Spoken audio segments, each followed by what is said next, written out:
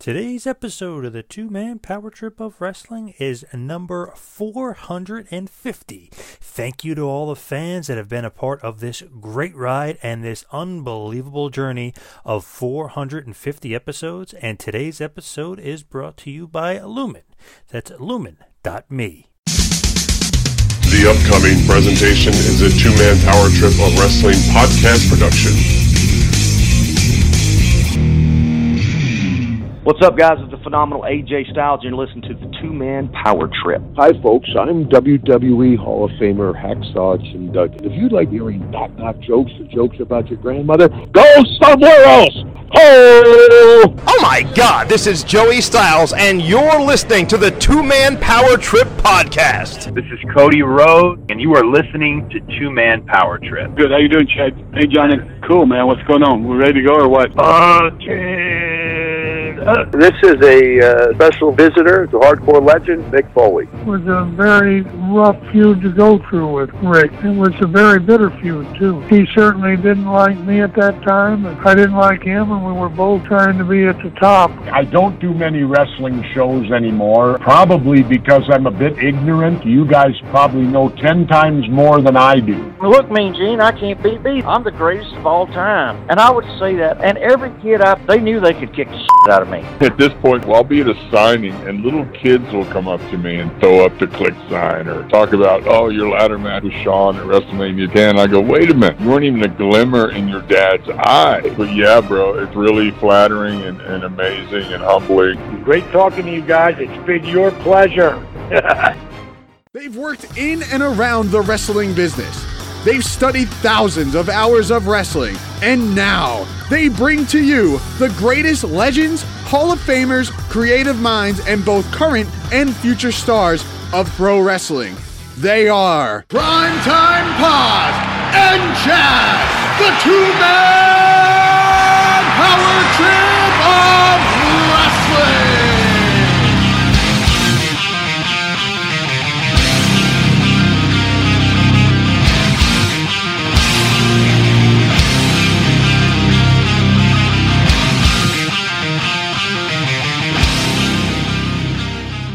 As a regular feature in the new World Wrestling Federation magazine, we look forward to a column to be written by Roddy Piper under the name in Piper's Pit.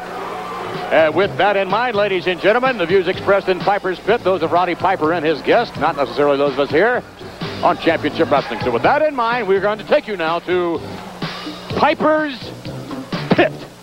Well, welcome. Tonight, this week on Piper's Pit, we have with us Mr. Tony Garea, who has been 5 times World's Heavyweight Champion. And Tony, I know you've been an extremely good tag team wrestler.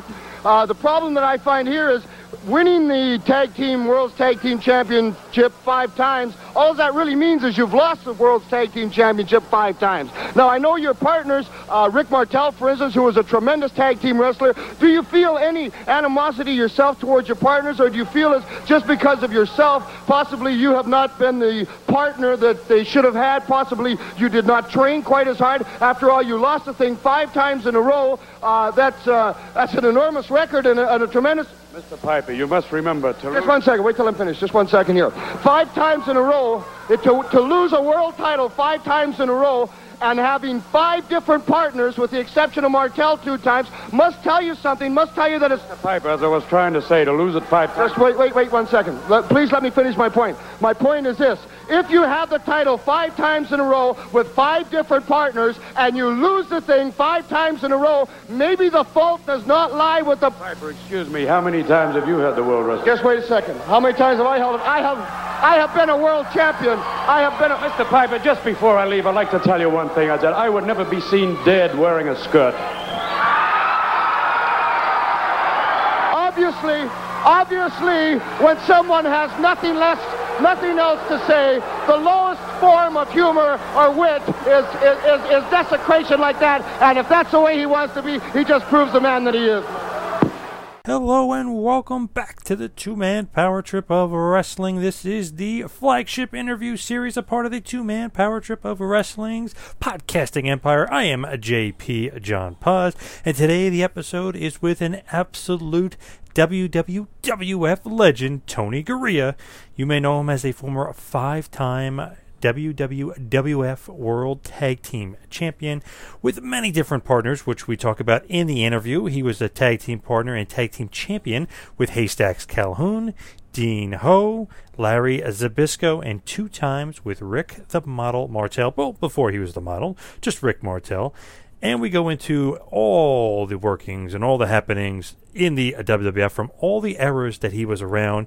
He was in the Bruno era. He was around in the Pedro Morales era, the Superstar Billy Graham era, the Bob Backlund era, the Hogan era.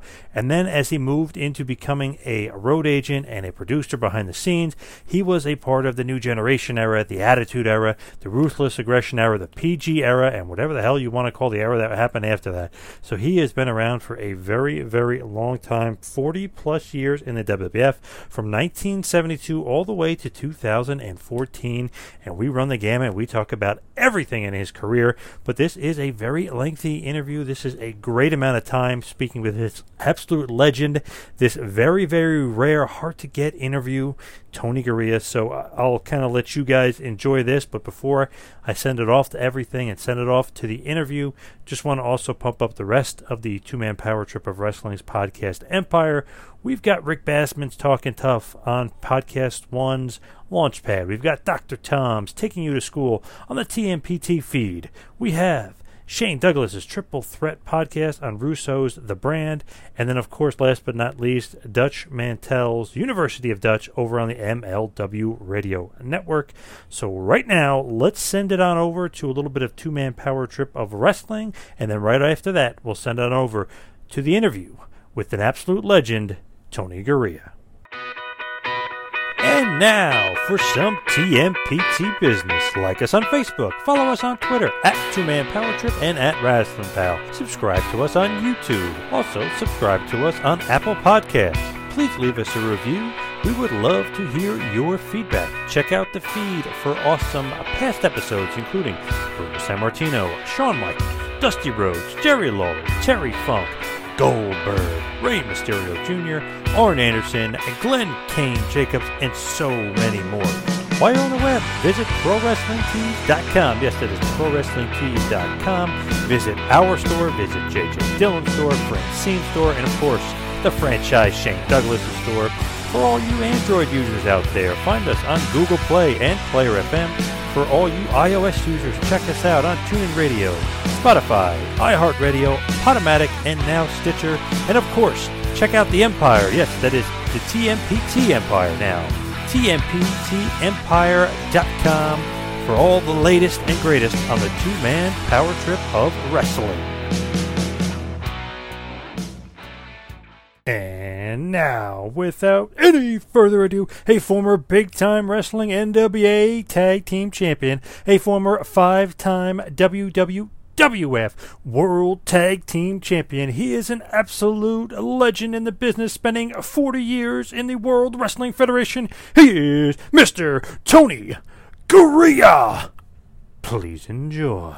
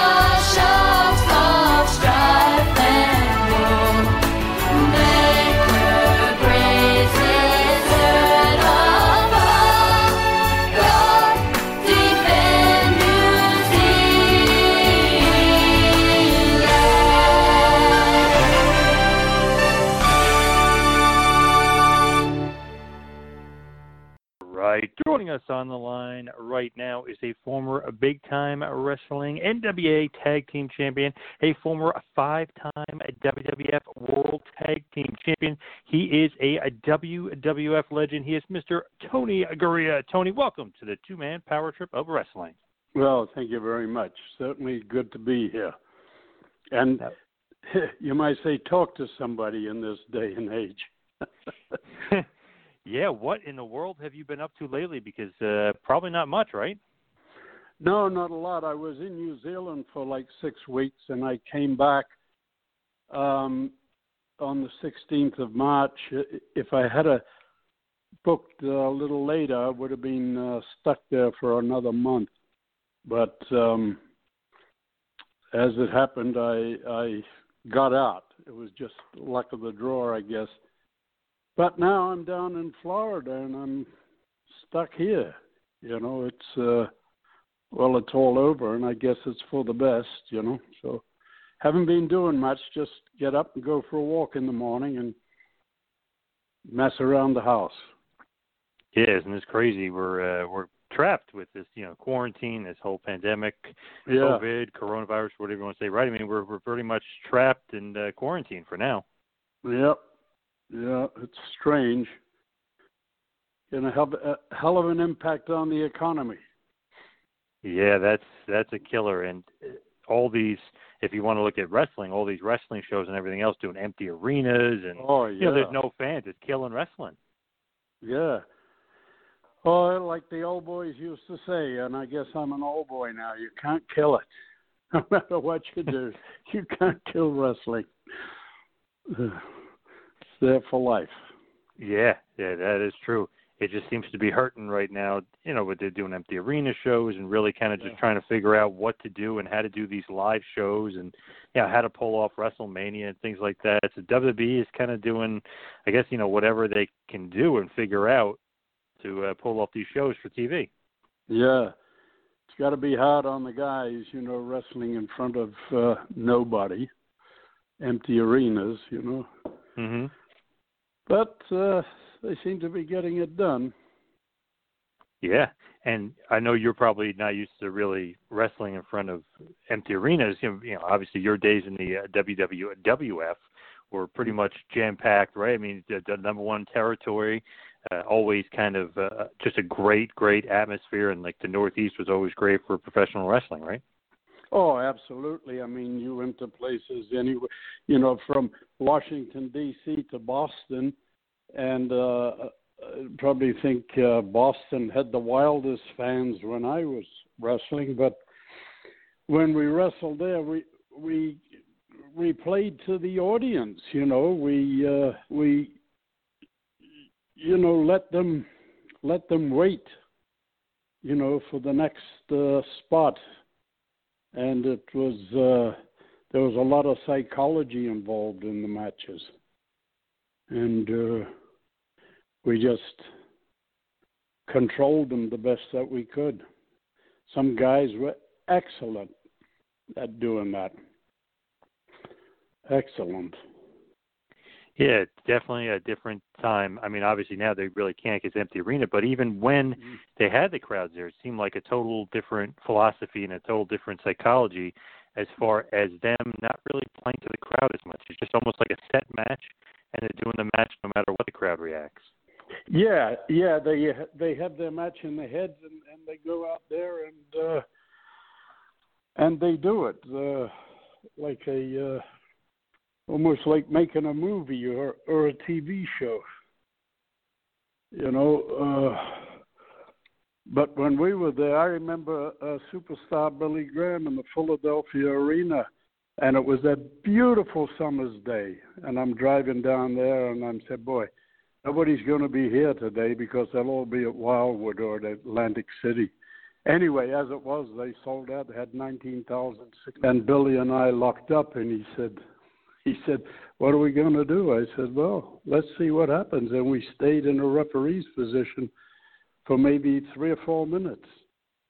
And they came, the people, they responded.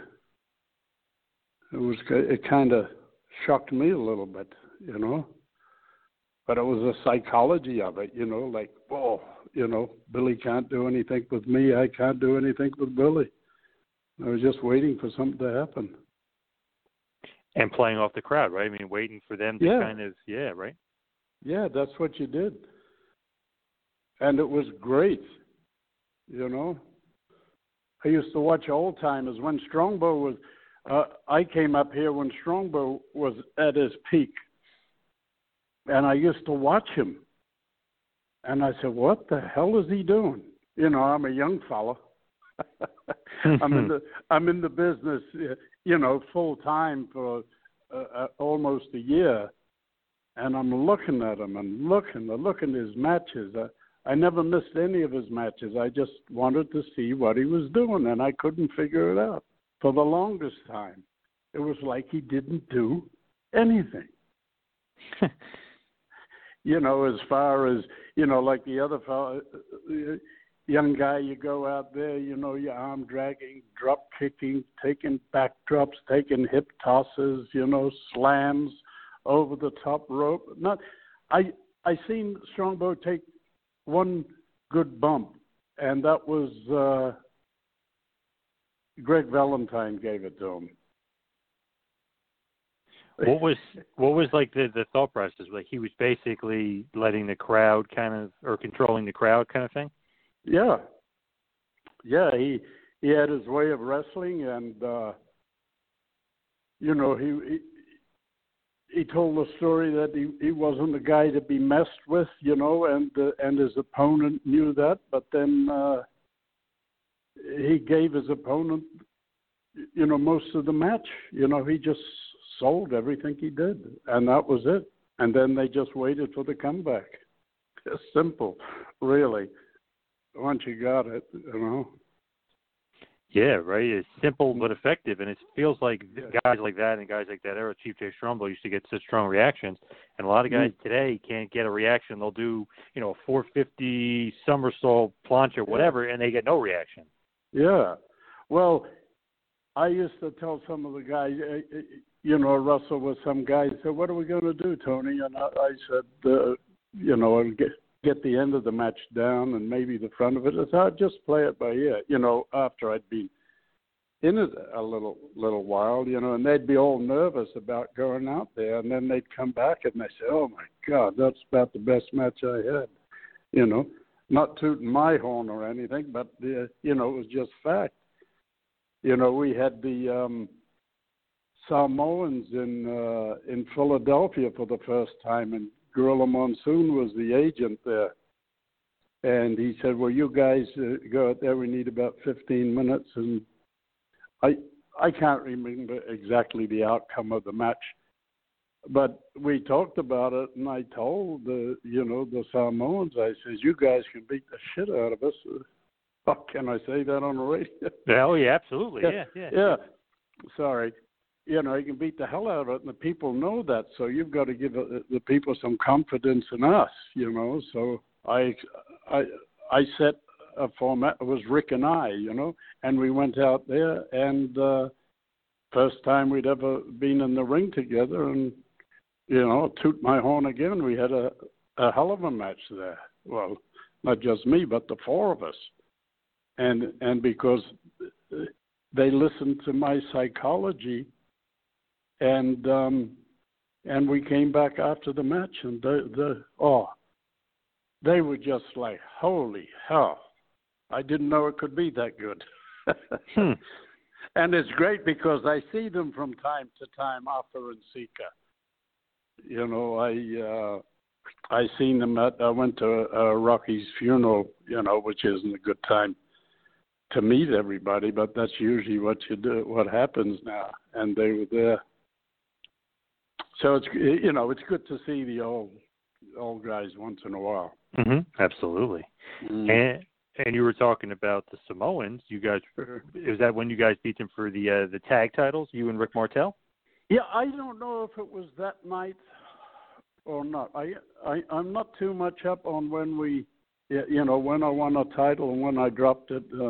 You'd have to remind me because there was a few of them. But I was basically in the business. It was a job, I was there to make a living. It wasn't my decision, to become, tag team champions. That was Vince Senior's. And I just went with it. Like when they put me with Haystacks, I'm not 100% sure, but I have heard the rumor that there were supposed to be Ray Stevens and Nick Bockwinkel come in and wrestle Fuji and Tanaka for the summer, and they canceled out.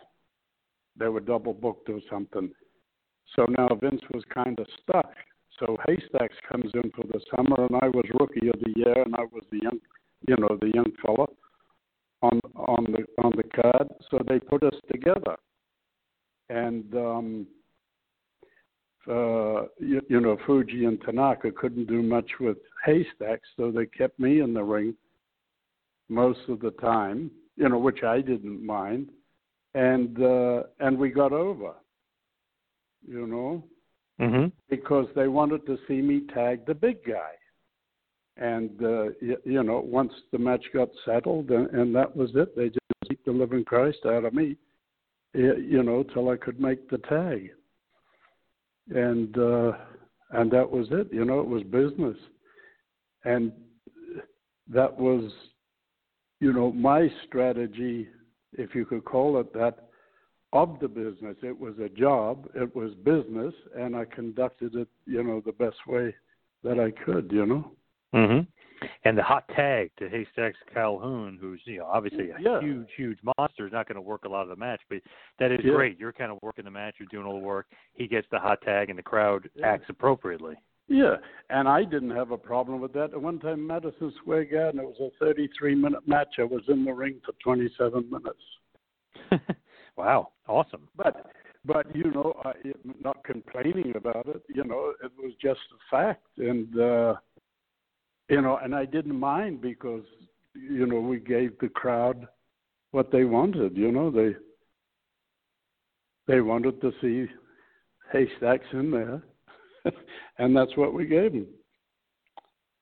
Did you enjoy teaming with Haystacks? Was that because you're kind of known as a great tag team specialist? Always, obviously 5-time tag team champion, but always kind of had different partners, but it always seemed to mesh well. Did you like chemistry and work with Haystacks?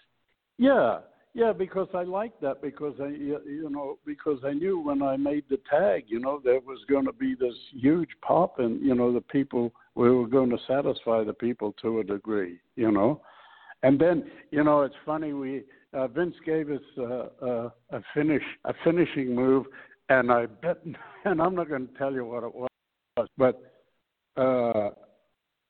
and I'm just wondering if anybody knows what it was. With Haystacks and I, it was our finishing move. Ooh, great question. I have no idea. It's a great question. Yeah. That just dawned on me just now, yeah. It was, it wasn't, a great suplex off the top rope or anything like that. It was very simple, but it was effective. The people loved it. But I'm not telling anybody. They got to tell me. I know what it was. I wonder if it had anything to do with Haystack splashing somebody. I don't know. Possibly. Yeah. That was part one. Yeah. Nice. And then after Haystacks, they put you with Dean Ho. You guys also win the tag titles. What did you think about teaming up with Dean? Yeah, Dean was good. I enjoyed it. Like I said, that the business to me was a job. And I always figured I worked hard even before I got in the business. Doing my concreting and bricklaying and whatever I had to do back in New Zealand. And Dean was good, and the thing, Dean came in, and what made it good with Dean, he was Oriental. Well, he was from Hawaii, Hawaii, but he had the karate and the kung fu and all that stuff. So he was anti Tanaka and Fuji. So that was another thing where, people would want to see me tag Dean, and then he'd come in with his, kung fu and karate and stuff, and people would pop on that. Yeah, oh yeah. And you guys are another kind of good, popular team, but it didn't last too long because the Valiant brothers come along and they beat you guys. But is it one of those things where you ever, I know you said it was a job and you just do kind of what you're told, but are you ever thinking like, oh, this could have been more long-term, or you're just kind of looking for the next thing anyway? No, I just, rode along with the tide, I guess. Whatever's going to happen is going to happen. Give me a job and I'll do the best that I can. It was like, Harley Race came in as NWA champion, and this was the first time the NWA belt, I believe, was ever defended in Madison Square Garden, which was outside the NWA territory.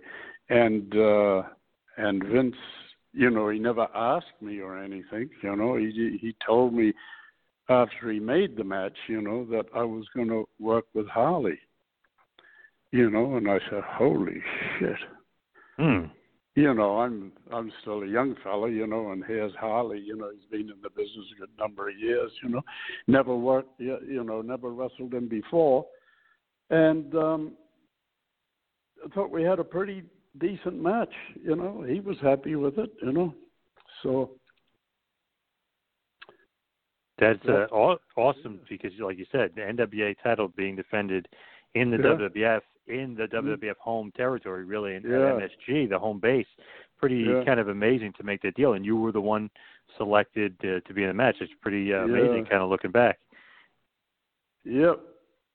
What did he kind of say as far as, like, how come he wanted you in that match? He just thought that was going to be a great match and you kind of deserved it? Well, I heard it from, years later I heard, from third hand or whatever, that, he needed to put somebody in there that would, give Harley a good match and, he could trust, so I felt that was quite a compliment, that Vince thought that much of me, to give me the opportunity to go in there. Yeah, it's a huge compliment, and basically saying, like, all right, Tony's a great worker. I trust Tony. He's going against one of the number one guys in the world.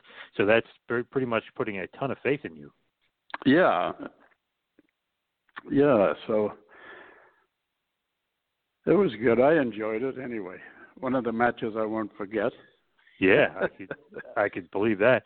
Did you kind of like when you went into basically a singles run there? And obviously against Harley Race is great, but as far as being a singles run, because it seemed like you were almost like a tag specialist for an extended period.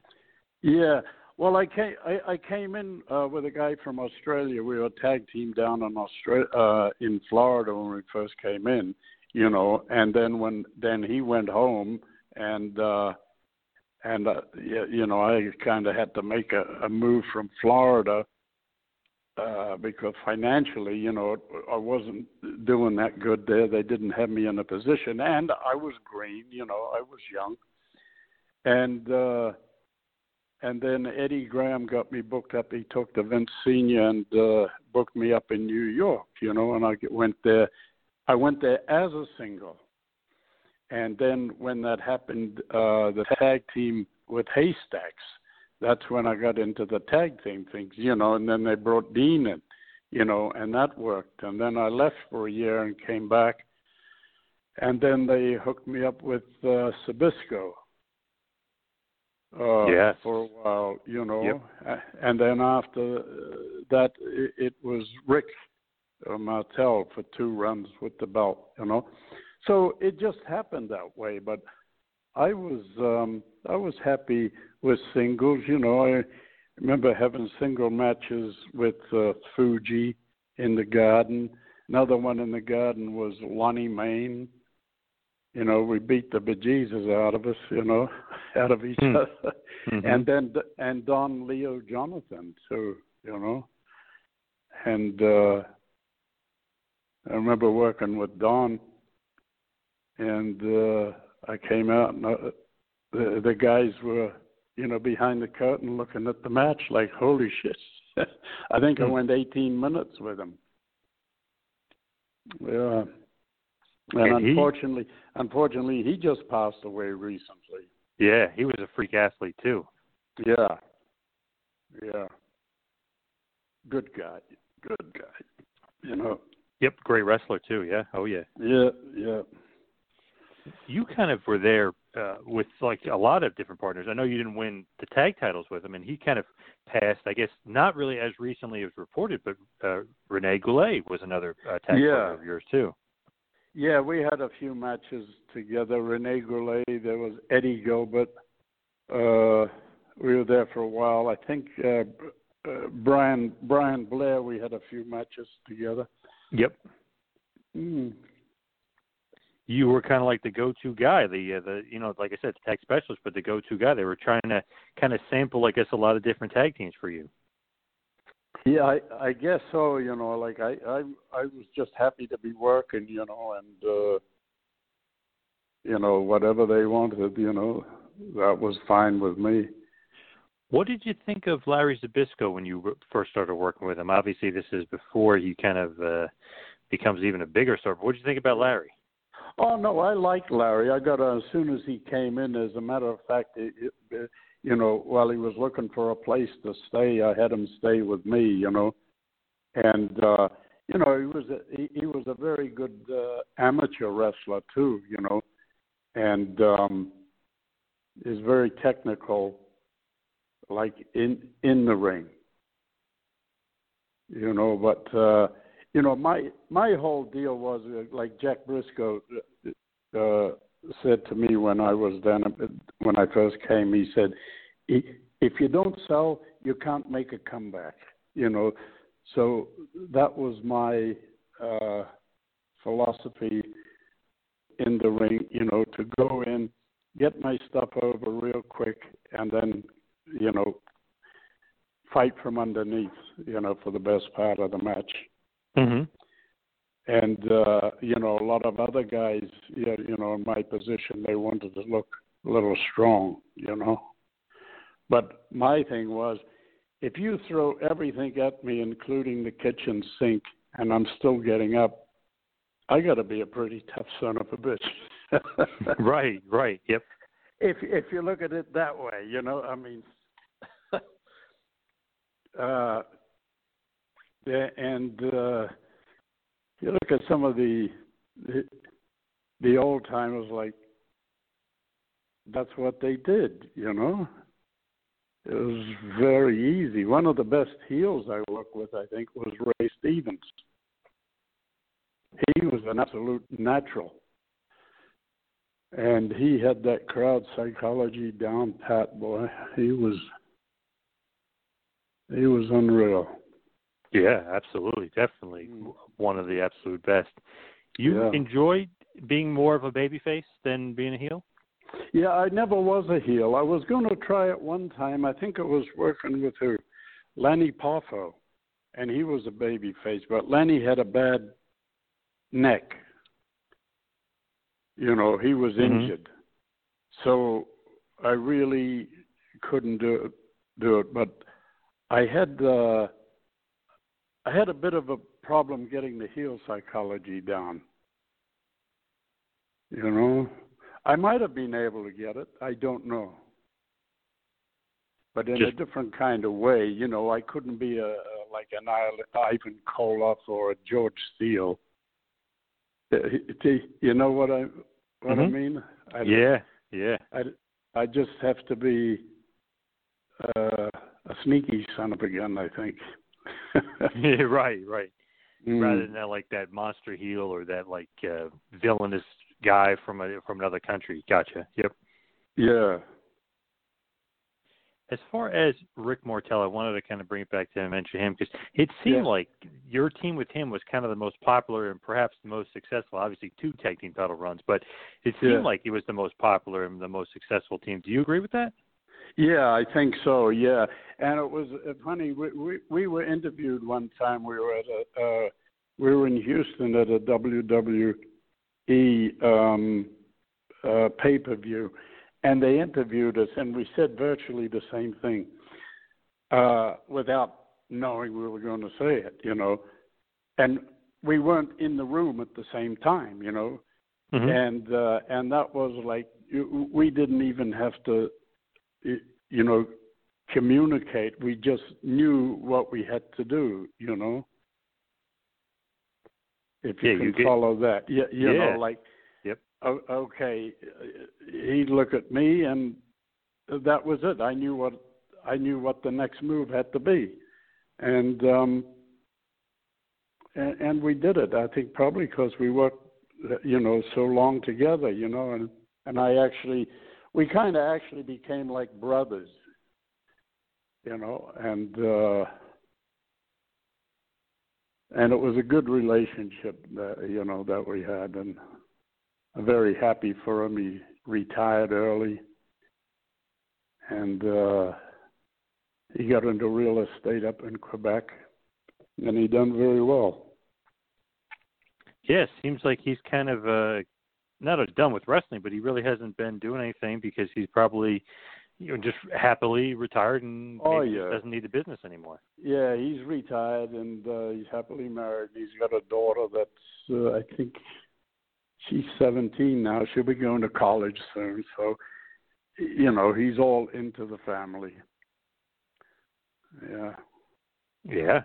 And it feels like you guys did have the best chemistry. Like you're saying, you don't even need to talk or you don't even need to communicate. It's almost like a mental telepathy kind of thing where you guys just know what you're going to do. Yeah. Absolutely. As far as some of the teams you guys wrestled, I mean, if you just think about it, you mentioned the Samoans, the Moondogs, the Valiants, all great kind of teams, right? Great heels to go up against, too. Yeah, and then there was Fuji and Saito also. Oh, yes. And, can't forget them, yep.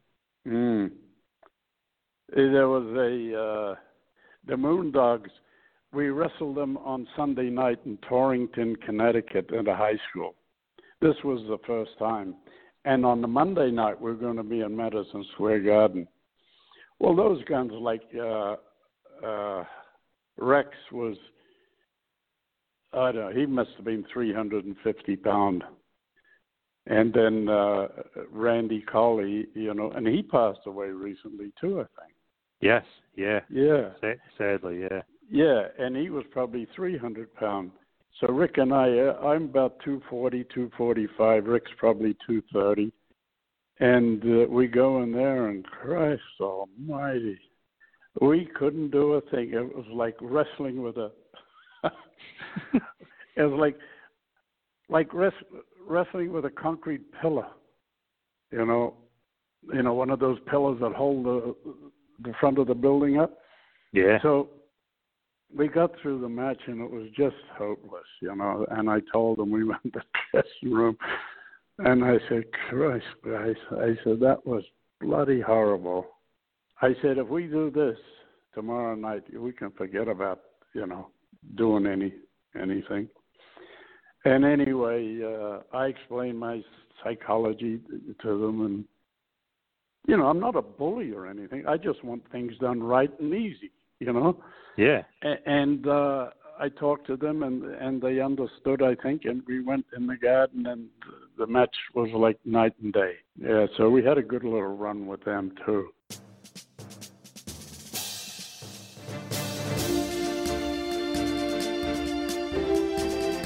Today's episode is brought to you by Lumen. Go to lumen.me and learn all about life's most important hack, the metabolism hack.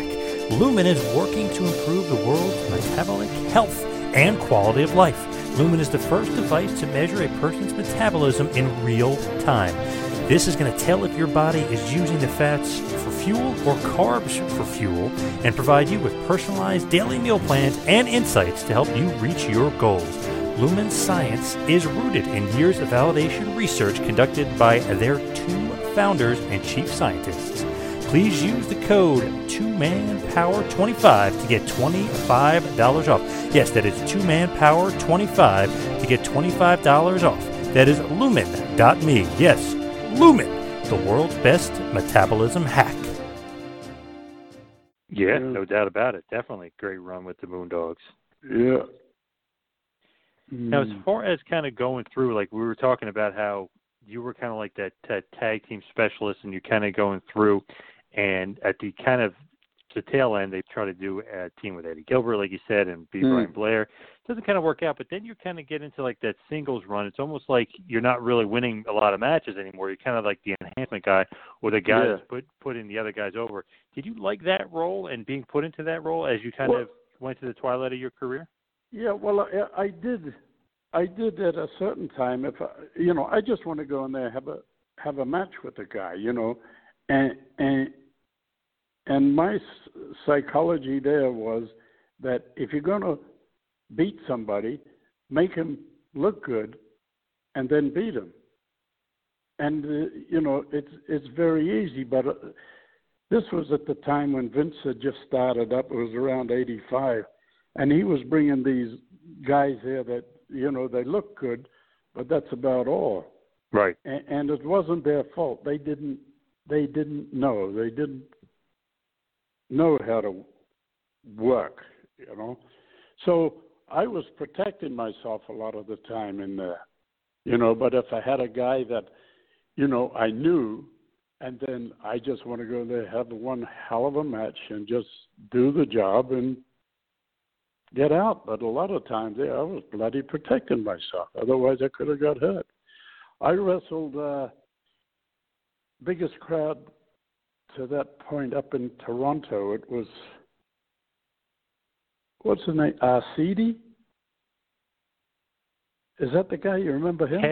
Ted Arcidi, yes. Ted Arcidi, yeah. I wrestled him, and, he was a big 610-pound bench presser and everything. Yeah, he was amazing, Yeah, and I said to Ted, we're going to go about this amount of time. I said, just please, just listen to me. And he did. And, I had a match set, and we followed along those lines, and I got out of it unscathed. Thank God. I put him over, and I thought I put him over right, But he listened. If the guys were, and it's so weird because you see some of the guys, even when I was an agent, right? And I tell guys, do this. I wouldn't tell them how to have the match. Go out, have your match, and I'll correct it, if something's wrong. And I'd tell them, some of them would disagree with me. And I said, well, listen, will you do me this? Tomorrow night, you're working with this guy. Just do what I to do, and if it doesn't work, just forget I ever talked about it. So they went out and they had the match, and then the guy that I was talking to about it, they did what I told them to do, and it worked. And then it comes back, but I'm an agent, but I'm hiding from them. Because I knew he'd be looking for me, right? Right. So finally he finds me. He said, Tony, it worked. And I said, what worked? He said, what you talked about. Did you see it? I said, yeah, I seen it. He couldn't believe it, but you almost, and it's not for my benefit that I'm doing it. I'm doing it for their benefit, because if they become better workers, they're going to get, they're going to get the shots and they're going to make the money. Point, yeah. Now, as far as kind of Vince Jr. and him taking over, and you mentioned that match against Arcidi, obviously that's the big event, Toronto, Canada, Hogan, Orndorff, huge, 75,000. And that's kind of when you guys were really, really cooking. I mean, the WWF was making money hand over fist, the Hulk Hogan era, the Rock and Wrestling era. What did you think about Vince McMahon Jr. compared to Vince McMahon Sr.? Well, they're two different people, when Vince Sr., walked into the room, he just commanded something, like he was tall, about 6'3", I think. He was in a three-piece suit, he had the salt and pepper hair, very quiet man, and he just, you knew he was there. His presence, there was just something about that man, and and he'd done his thing here, he knew we were going to do business mid-January through, or maybe mid-April, and then it was going to die off a little bit, and then we're going to do business in the summertime. That's when he bought the midgets in, he bought the girls in, and he bought haystacks in. So he had his formula, But then Vince Jr., he's seen, what the other guys were doing, Charlotte was going up to Ohio and Toronto, and we used to go to Toronto too. So they were branching out a little bit, and I think Vern Gagne, he was going to Denver and into Northern California, I think. So they were doing that little bit thing, and I think Vince just said, well, Christ, maybe, he could do the whole lot. And I didn't know what he was doing. I was just there, just one of the boys. And, some of the guys done really well. A lot of guys, lost their jobs, but there was no work for a lot of guys too. So, but it worked out. But it makes me wonder, how, if they didn't go quite so much showboat, would they be doing any better? Right, more sports entertainment versus pro wrestling. Yeah. I've often thought, I've had guys, when I was there were a couple of guys, I think Snitsky and one other guy, and I thought they were great. Now, we used to do the TV shows, wasn't Raw and it wasn't SmackDown. It was the other TV shows, I forget the name of them. So I used to put them together, and I had that, and I thought, those guys, if they just squash no names, jobbers just squash them, and then mix up with a jobber and a halfway decent guy and give them a little hope, but still, build a story with the guys, but old time wrestling. And I still think it's worth it, but who have you got that has the psychology now? Shit. The youngest guy is probably 50 years old now.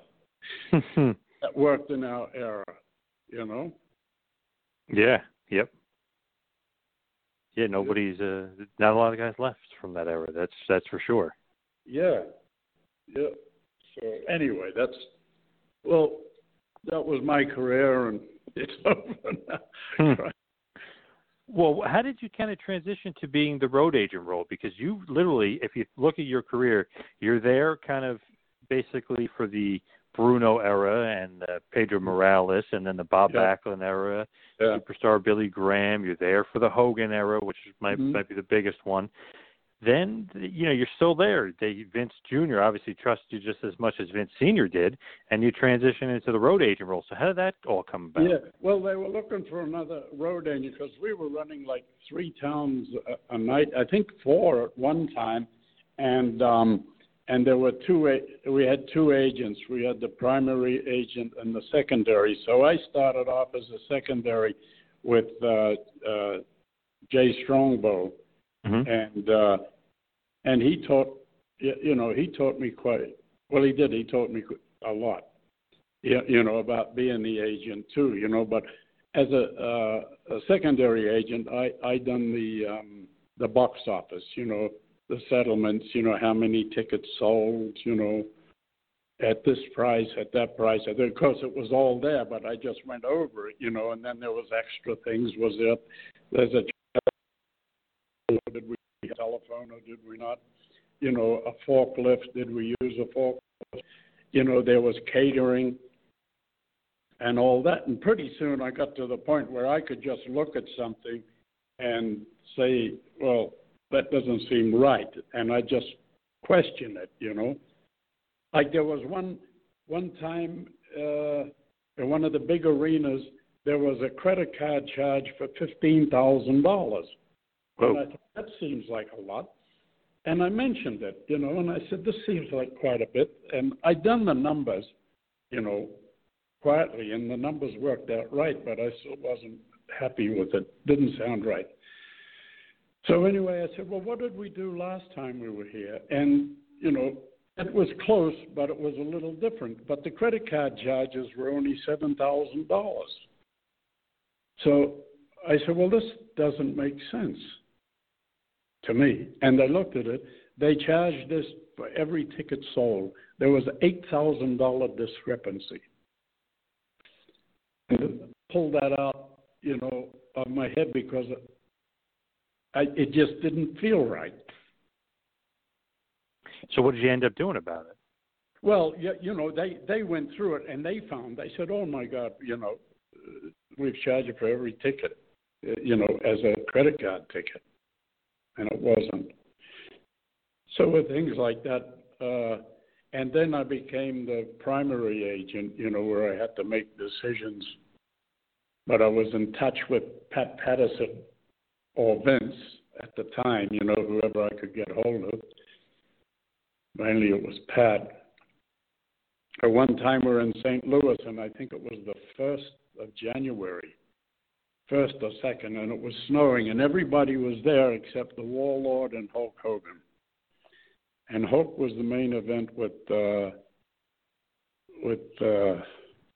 Hennig.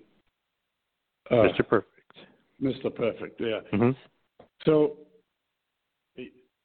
he was trying to get in on his plane, but it was snowing and they wouldn't allow it. So he made the announcement at the end of the first match.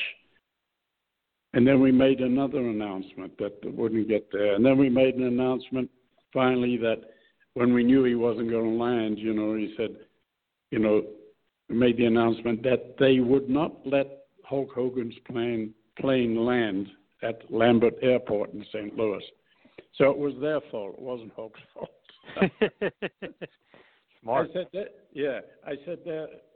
And at that time, George Steele was the secondary agent. And he said, what are we going to do, Tony? What are we going to do? Well, I was in touch with Pat, I said, well, we'll have a battle royal. But he kept asking me, and I said, well, I don't know, because I can't make a decision. If something happens, then I got to change it again. And there's so many people that have to know, what the change is. So if you're going from one change to another change, and then you can say, well, what the hell is going on? So I kind of leave it to the last.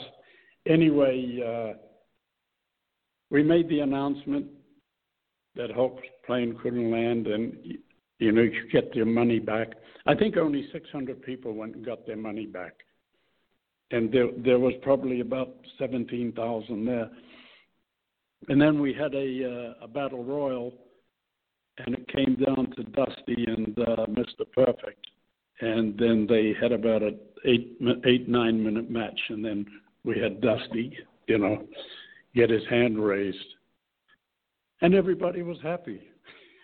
Yeah, absolutely awesome. Yeah. So Ed? Go ahead. Oh, I'm sorry. What were you going to say?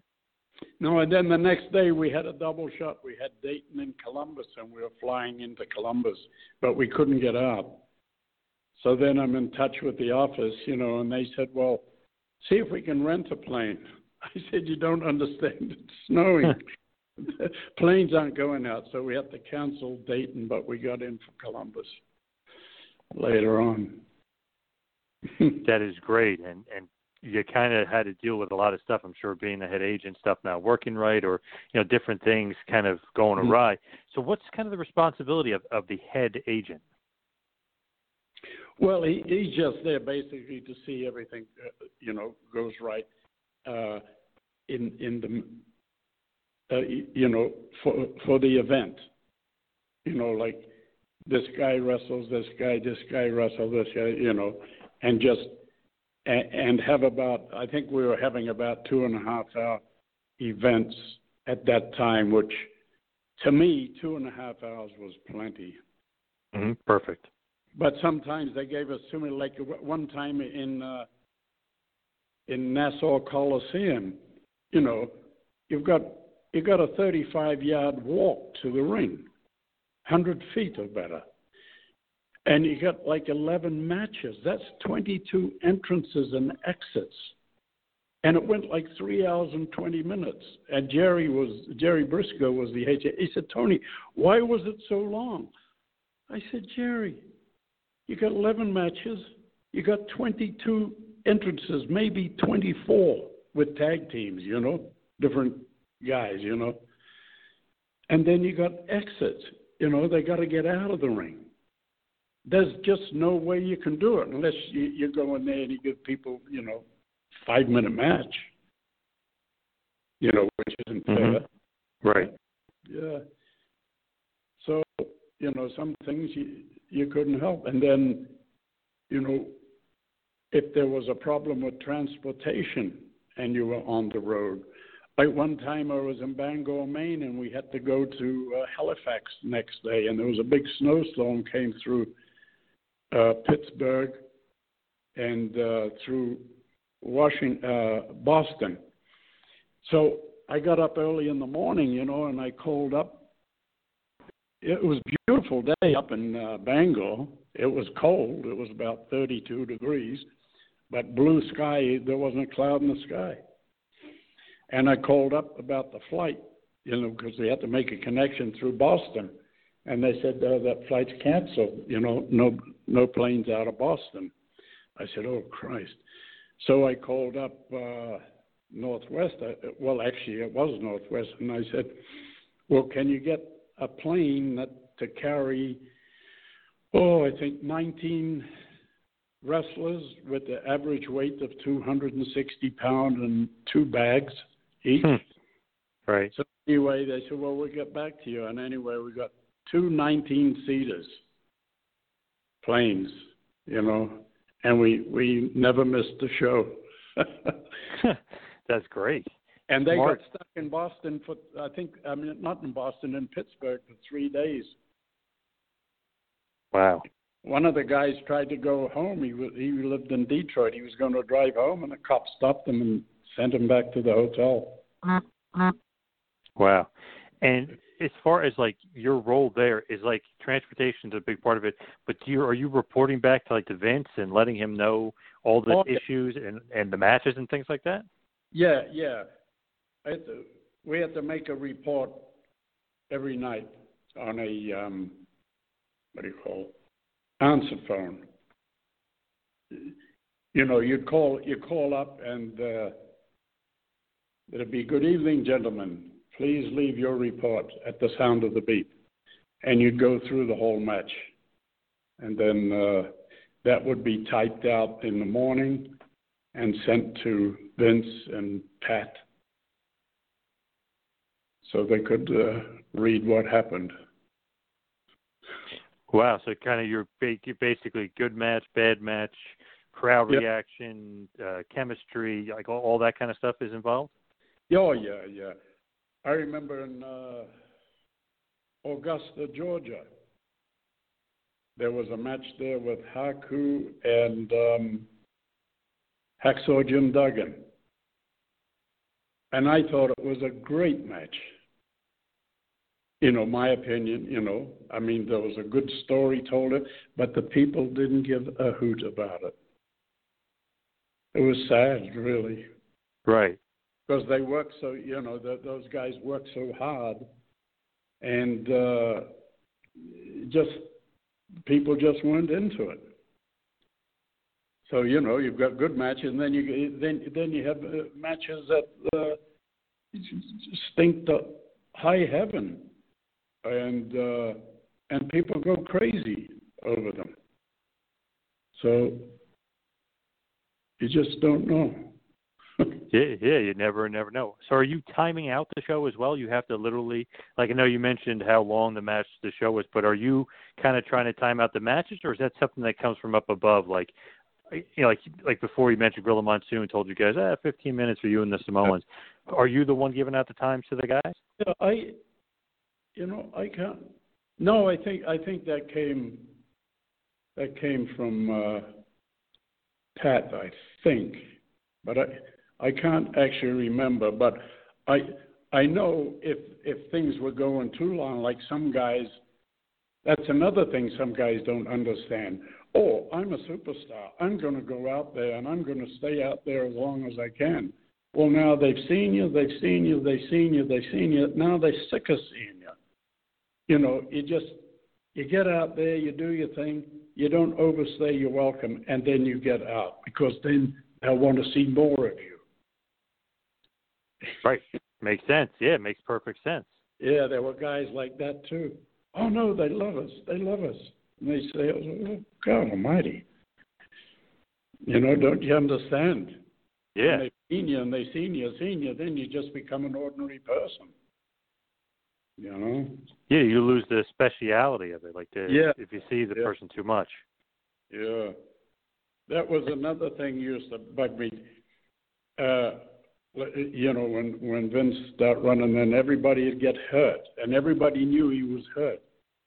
Well, virtually nobody got it. They got hurt, but you didn't know about it, because it was something special when somebody got hurt. And even if the hurt, was part of an angle, it meant something. Okay, yeah. Can you follow that logic? Yeah, makes perfect sense. Injuries, if everybody's injured, it's kind of like, oh, God, who cares? But if one person's injured, it sticks out, and it actually is way more important, and you really kind of feel it more as a fan. Exactly. That's the way they want to do business, so that's it. Did you like working for Vince Jr. more so than Vince Sr., or you can't really decide, or who was easier to work for? No, I was all right with Vince. I talk to Vince on the phone regular, but I talked with Pat when he was the booker, more often, and then when Briscoe was the booker, I talked with him more so than Vince. But Vince had a whole bunch of other shit, he had to do, and that's why he had Pat there. Pat was Vince, and I was Pat, so on the road, I was Vince on the road. Right. Yeah. Had to make the decision, and but it was good. It's hard to explain. When somebody, these fellows you say, "Oh, Tony, what do I have to do to be a wrestler?" I said, "You don't want to get one." "Oh, yes, I do." I said, "No, get a job at the post office." The post office. I said, "Yeah, look, you got 40 hours a week. You got sick pay. You got a retirement there. You've got hospitalization, and you've got paid holidays. As a wrestler, you got nothing." Yeah, you're an independent contractor, and you got to work 300 days a year. Oh yeah, I remember it was Thanksgiving, and we were booked in a little town. I think it was Concord, New Hampshire. I'm not sure. And there were two guys that had made arrangements for Thanksgiving to go home. They weren't in there. Like I lived in Connecticut when I was up in that area, so I was home. And I worked 7 days a week, sometimes more. But they didn't show, and Vince fired them.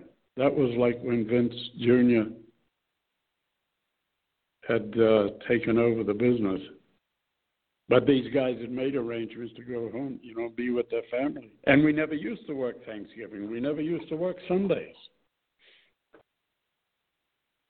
I think one day when I was 1 week in the Carolinas, it was a long weekend, and that was their big weekend. 7, 8, 9, 10. I think I worked 11 times 1 week. Wow. Yeah. I done a TV show on Thursday, and then Thursday night went and wrestled, and then a double shot on the weekend. The life of a wrestler. You think that's kind of overkill, or you think that's a little maybe too much, working that much? Yeah, especially when you're not making any money. Right. Yeah. And obviously, when you were at the WWF, I mean, Vince was making money hand over fist. So running like Survivor Series on Thanksgiving and running Sunday pay-per-views and stuff, I mean, he was really raking in the dough. But, yeah, I could see that schedule, I mean, being an absolute nightmare. Oh, yeah. When he first started, I think some of the guys were on the road for something like 39 or 41 days, didn't get home, wrestled every day. It was brutal. Whew. What a crappy schedule. I mean, that's just kind of insane to think about it. But, I mean, they were probably selling out all those shows. Oh, yeah, they were doing business for sure. Like, I'd fly from Atlanta to Houston, and somebody else another group would fly from Houston into Atlanta, for whatever reason. Yeah, that's kind of weird. Yeah. Not to do Atlanta, but maybe to do Columbus, Georgia, or Macon, or something like that. And we might have been there. We might have been in Birmingham the night before. Alabama. Yeah, so you had your A-town, your B-town, and then sometimes C-towns and D-towns, right? I mean, sometimes running 4 different towns a night. Yeah. I always thought it would have been a good idea if they could have done it, put a couple of mainstreamers on the card and do the high schools and stuff like we used to do, so the young fellas coming up would get the experience of working in front of a crowd, around the New England area, like we used to do, Yeah, makes sense. Yeah, the small arenas and the colleges, and I know we did try to do something with them where you sold the tickets, you got a percentage of the tickets, and we came in and we had the show, but it was a good idea, but it just got messed up. Like I was doing the books there one time in Indiana, and I said, well, I need all the unsold tickets, so they gave me the tickets. And so I subtracted them and everything. Anyway, I got the money. This is what you owe me, and this is what you get. And it was only about $400. And they said, that's all? I said, well, if you've got any more tickets, I need all the unsold tickets. Right. Because that's the only way I can adjust this thing. But if you can't get them tonight, and you do get them, then send them into the office, and they'll make the adjustment. Yeah. So I guess what they were doing, they were giving the tickets away. Right. Absolutely. Yep. Yeah. It's a fundraiser for something, and then they give the tickets away. Crazy. Yeah. It's crazy. Like, kind of just thinking about you, like, as a road agent. Basically, you spent your kind of almost whole life working for either WWF or WWF, because not only are we talking about the Hogan era, but then the New Generation era, the Bret Hart era, you're still there. Then through the Attitude era with Steve Austin, that big era, and you're still there. Is it crazy to think how long and how many years you spent in the WWF? Yeah, it's trying to think how long I was there. I think I was 72. I was out for about 2.5 years, I think, from 72. September 20th, 72, I had my first television in Philadelphia. And then I can't even remember when I left. It was, I think, 2013 or 2014. So 72, 30, 40 years, yeah. Wow, I didn't even realize it was even that longer. Wow, so you were still there in 2013, 2014. So, I mean, you went through the Ruthless Aggression era, the PG era, and even into whatever you want to call that era right after that PG era. I mean, it was kind of like the middle era where they were trying to figure out what they wanted to do. But, wow, you were there from basically 72 to 2014. That is crazy if you just kind of think about that. Yeah, I went out in 75 for 18 months. I came back in 77. So that was 18 months I was out. And then I think I went out in 80 for a year, and then I came back. Yeah, so 2.5 years in that time. What do you think about all the changes that were made through all those different eras and all the ups and the downs and kind of there through it all, really? I mean, really one of the longest mainstays in WWE history. Yeah, I guess. Well, you know, I didn't agree with some of the stuff like Vincent. You know, when he started, he brought everybody in, but a lot of guys. They were just big, muscly guys. Yeah, bodybuilders. Yeah. Yeah, and then he went for the height guys. So instead of having just Undertaker on the card, there was Undertaker, and then there was Diesel, and then there was a couple of other tall guys on, and then he went for the Fat Man deal. So you had all these humongous guys out there, and it was like, and it really didn't kick in after Hogan until Bret got the belt, because he could, and plus he could wrestle, he could tell a story. But even Bret, when he came in, I wrestled him quite a few times, I enjoyed matches with him, and he'd tell a story. And, but back then, he wasn't making a lot of money. And that's what, you're in the business to make money. Right. That's why I came here from New Zealand, but I didn't make a lot. I talked to an old timer. He was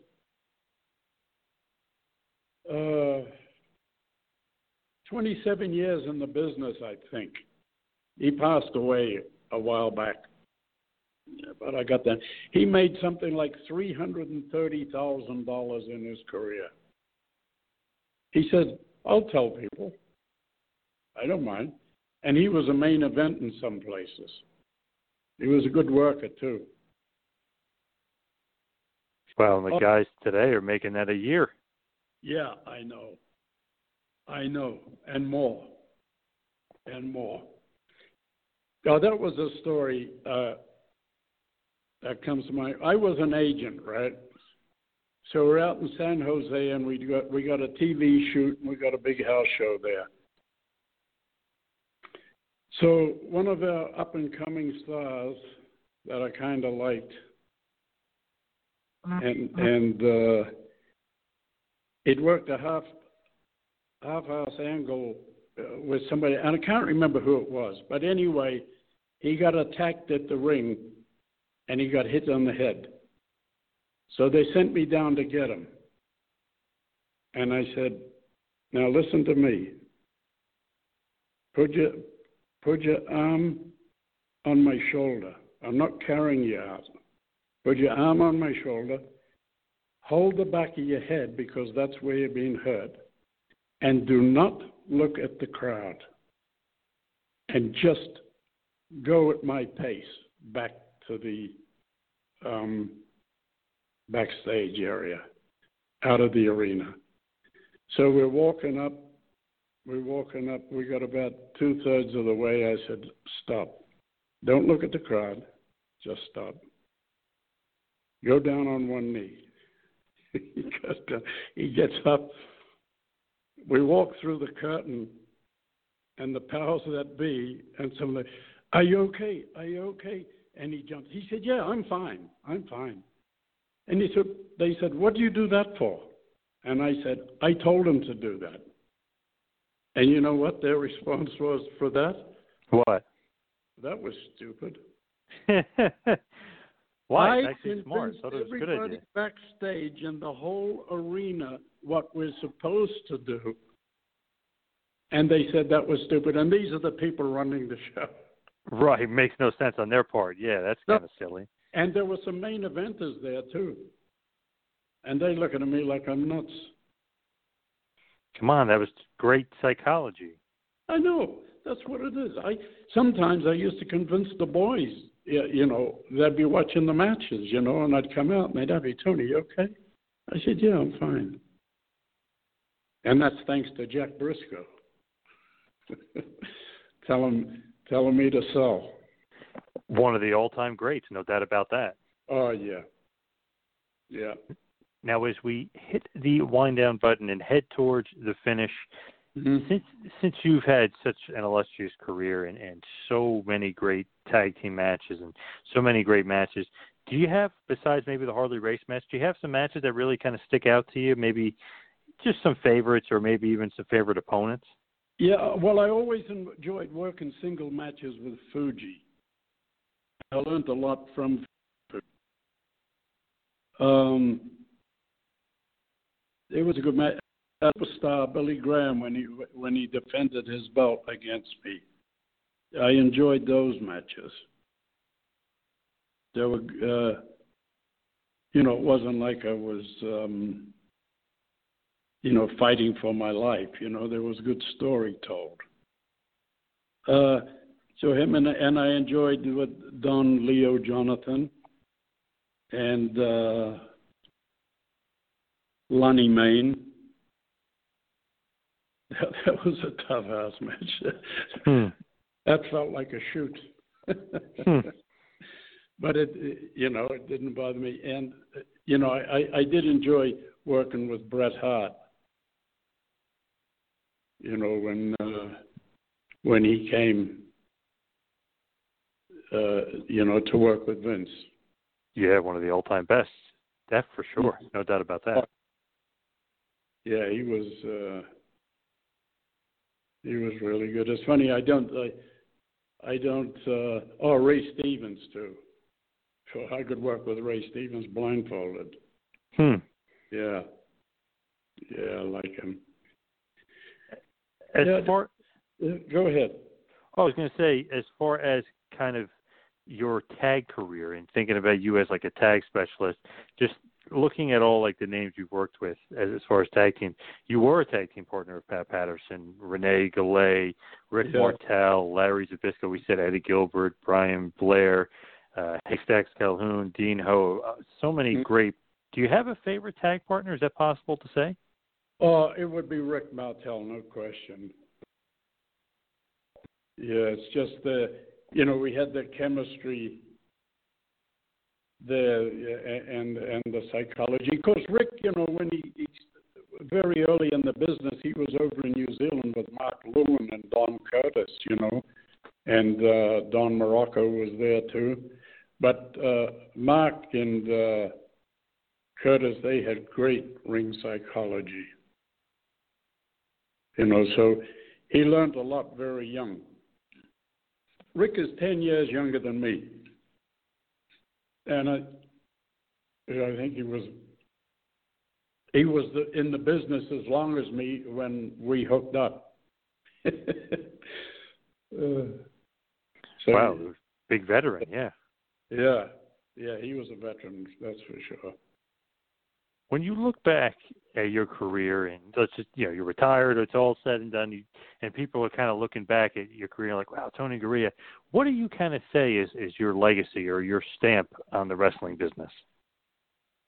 Oh, boy, that's a tough one there. I just used to, I think just used to go in there, just work hard and make it real. And, the idea was to convince the fans, that they're seeing the real thing. One of the greatest tag team specialists of all time, absolute 5-time WWF World Tag Team Champion with all different partners. And got to mention this, we didn't mention this before, on September 19th, hopefully everything is still going and running, you'll be with us. You'll be in Windsor Locks, Connecticut at the Wrestling Classic, a big wrestling convention. Hopefully that will happen. I mean, right now it says for sure and that everything will be cleared up by September. It actually might be the first big wrestling convention going after all this ends. If you think about it, September might be like kind of the starting point, but that's going to be September 19th in Windsor Locks, Connecticut. Captain's Corner and K&S have the Wrestling Classic, a big wrestling convention. So you'll be with us up in Connecticut, hopefully.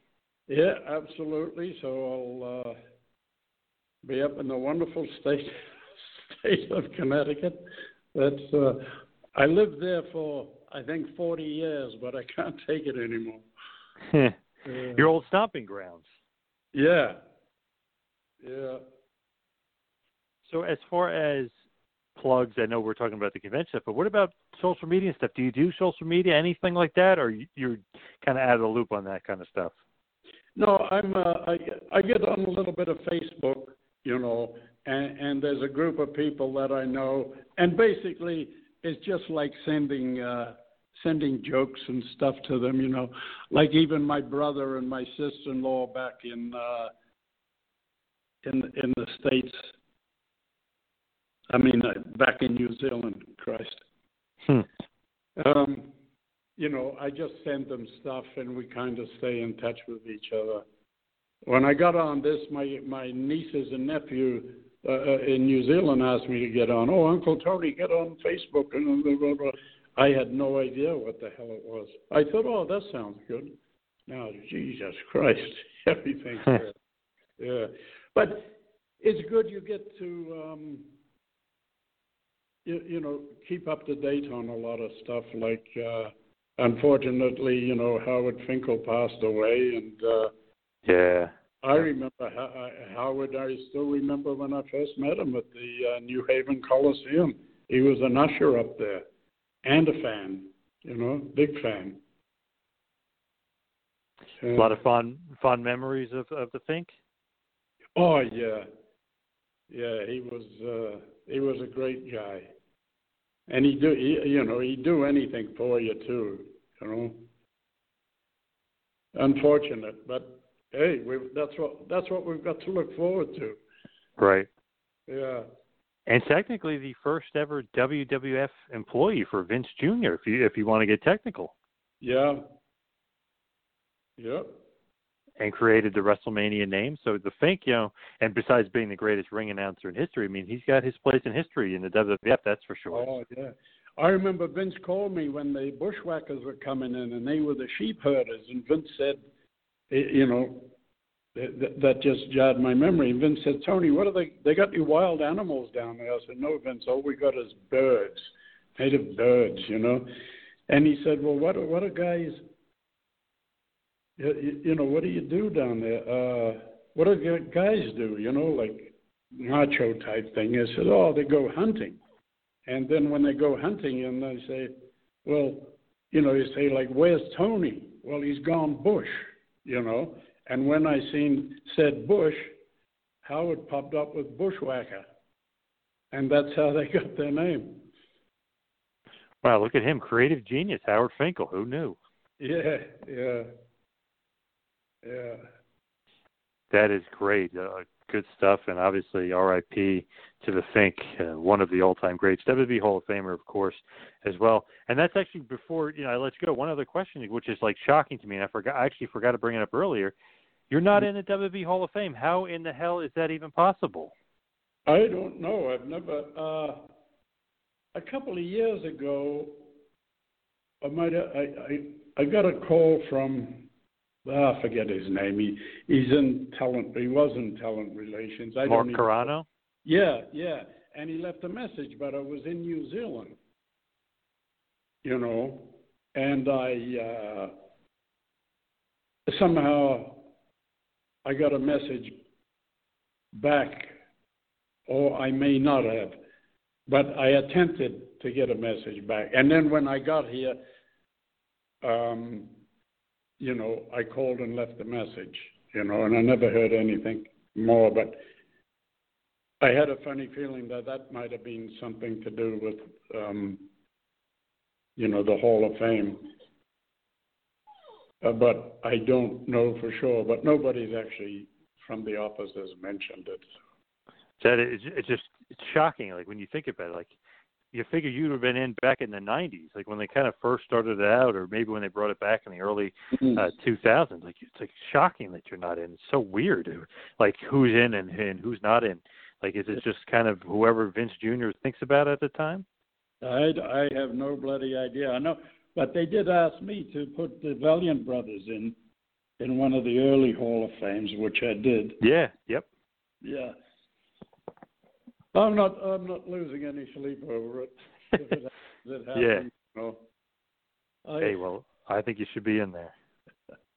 Well, thank you very much. I'm not that old yet. Maybe that's why. Hey, hopefully that's the reason, because definitely should be in there for sure. There's no doubt about that, Tony. It's been awesome having you on. It's been quite an honor. One of the all-time greats. There's no doubt about it. You're, like you said, from that old school era where the guys really worked the psychology. You guys were the masters of it. Yeah, and like the old guys used to say, I used to have how much money can you make? It's not what you make, kid. It's how much you save. Thanks for listening to the two-man power trip of wrestling. What the world is downloading.